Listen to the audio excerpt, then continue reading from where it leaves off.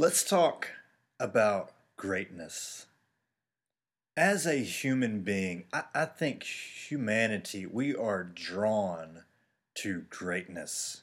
We get excited about greatness naturally. We always have. Um, but in our culture today with television and social media, it's almost worse because we are inundated with images of greatness. We see people being great at their craft constantly. It's always before us, right? It keeps our attention, and sometimes it's just even the appearance of greatness. Maybe it's not true greatness, but everybody's trying to make themselves look great at who they are and what they do, just because we feel like who doesn't who wants to not be great, right? Greatness is in us. We love it, and I think in a culture like that, there's a reason why we often like to have these debates about who is the GOAT. Now, if you're not caught up on this, you're a little behind. But the GOAT is an acronym, like GOAT, which means the greatest of all time. And the GOAT debate is usually surrounded by a particular person in their particular field or craft that we consider to be the greatest of all time at that particular craft, right? So some of these popular debates on this, and it's usually around sports, and I think that's because sports has a lot more quantitative elements to it, like stats, how many championships and points and all those sorts of things. You can sort of add it up, and it helps to determine who you think the greatest is, even though there's still some subjectivity to it. The stats help us, right? And so sports tends to feed these sometimes heated debates around who is the GOAT. Some of the most popular ones are Tiger Woods or Jack Nicklaus. Who is the greatest golfer of all time? Now, listen, don't even get me started on that one. It's Tiger. Okay, you just got me started. It's Tiger. Actually, I think that debate really comes down to what your age is. So I'm Tiger years old. Okay, that's just the end of that. Another popular GOAT debate is Michael Jordan or LeBron James. Who's the greatest basketball player of all time? You hear other names thrown in like Kobe Bryant, people like that, but usually it's Michael Jordan versus LeBron. Again, heated debate. Some people say Michael Jordan, some people say LeBron. Let me just say this, okay? I don't really care about this one. I don't really have a strong opinion. I think it's probably Michael Jordan. But I just got to say, usually in this debate, the Michael Jordan proponents always just go to one argument, which is that he has 6 championships. Okay, which is true, and that's a strong argument, not taking that away. But I just got to say, my father-in-law likes to point out the fact that Bill Russell has like 10, maybe 12 championships, but nobody's talking about Bill Russell being the GOAT. So, like, my point is, if you're a Michael Jordan proponent, like, you have so many more arguments to make. Don't just rely on the championship one, because if that's all you got, then Bill Russell's the greatest. But I digress. Anyways, doesn't matter. The point is, let's just say Michael Jordan is, in fact, the greatest of all time at the game of basketball. Well, the reality is that it's just that. He is really, really, really good at a game called basketball. And that's it.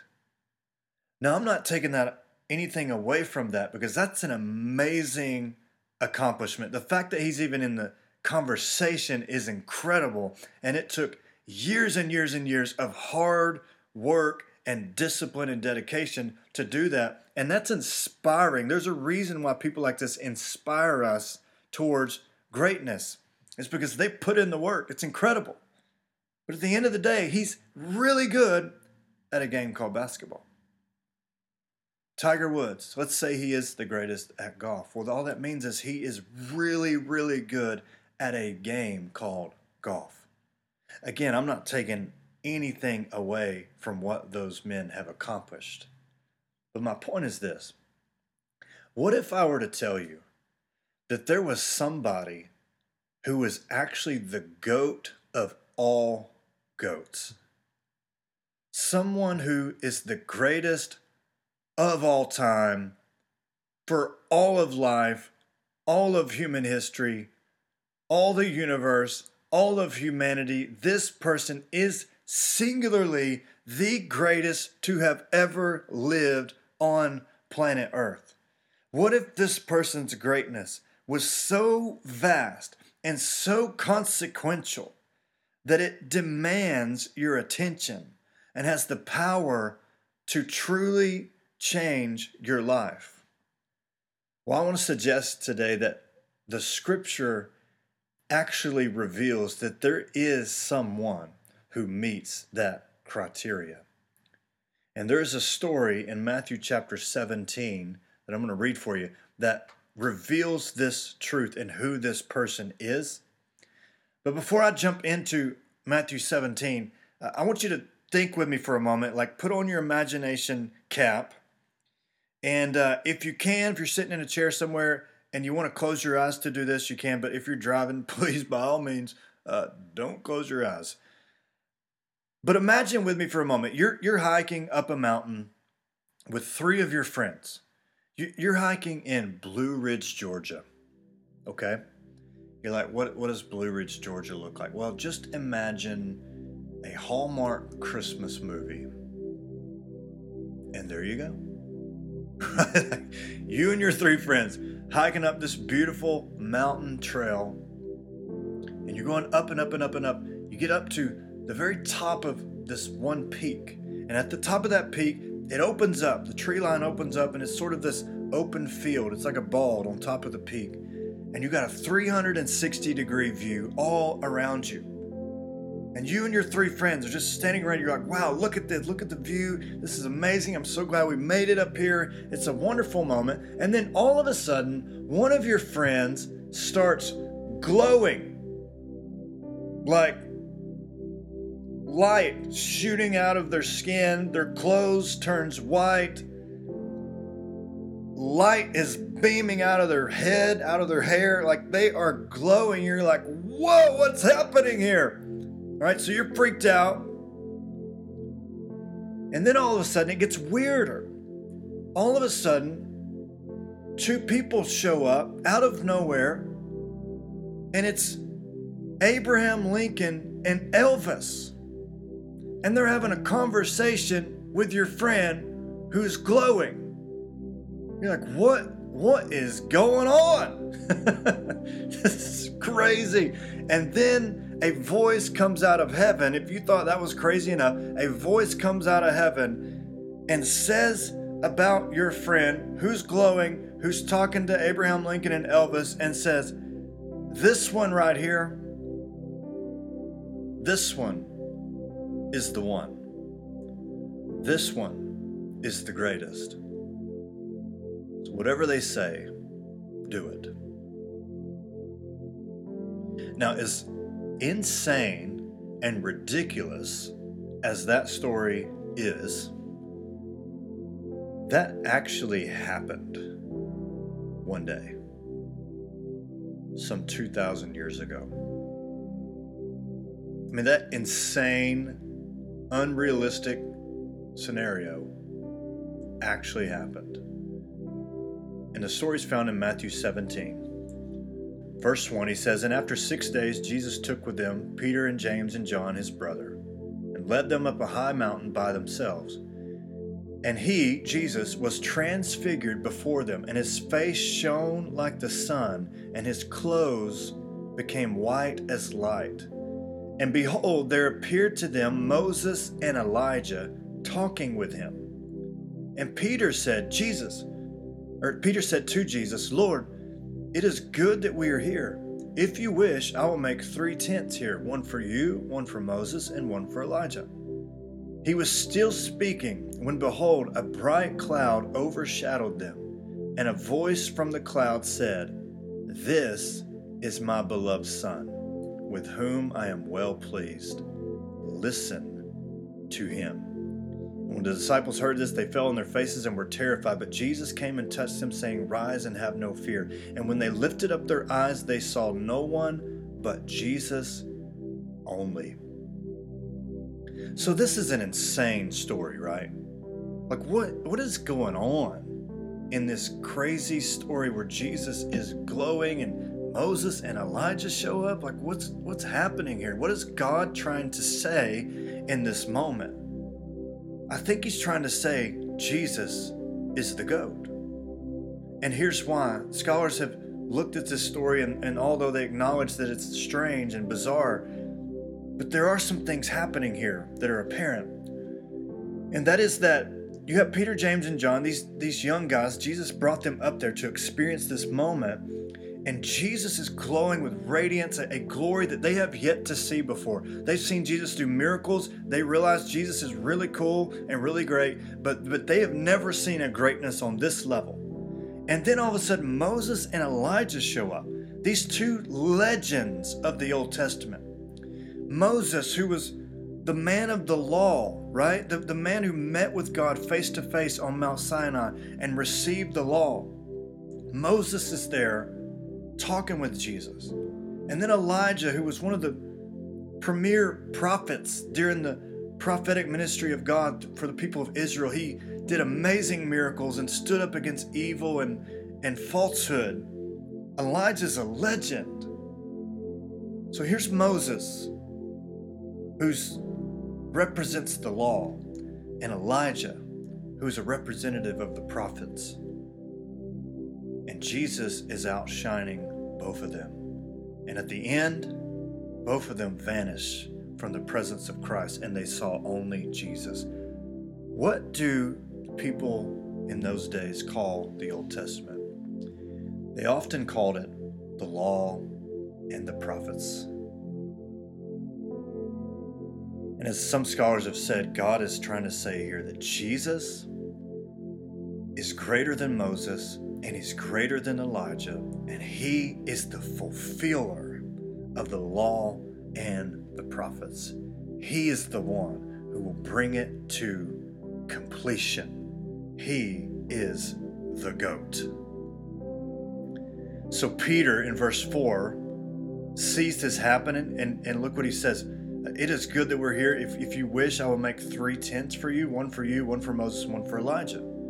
So Peter here, he's got this plan, right? But Peter doesn't get it yet. Because in Peter's mind, he's thinking, wow, Moses is here. He's great. Elijah's here. He's great. Jesus is here.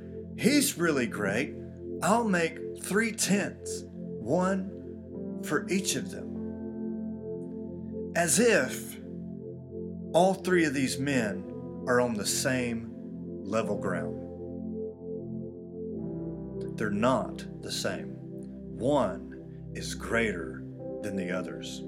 And I think the Father wants them to emphatically know this. And that's why the next thing it says, he was still speaking. Peter's still putting out his plan. God speaks from the cloud, from a voice from the cloud, and says, "This is my beloved Son, with whom I am well pleased. Listen to him."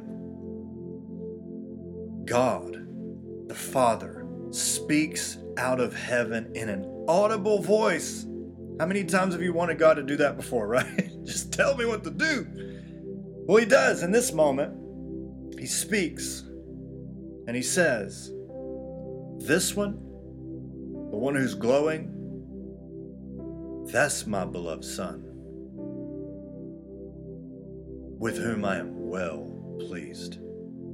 Jesus is the only Son of God.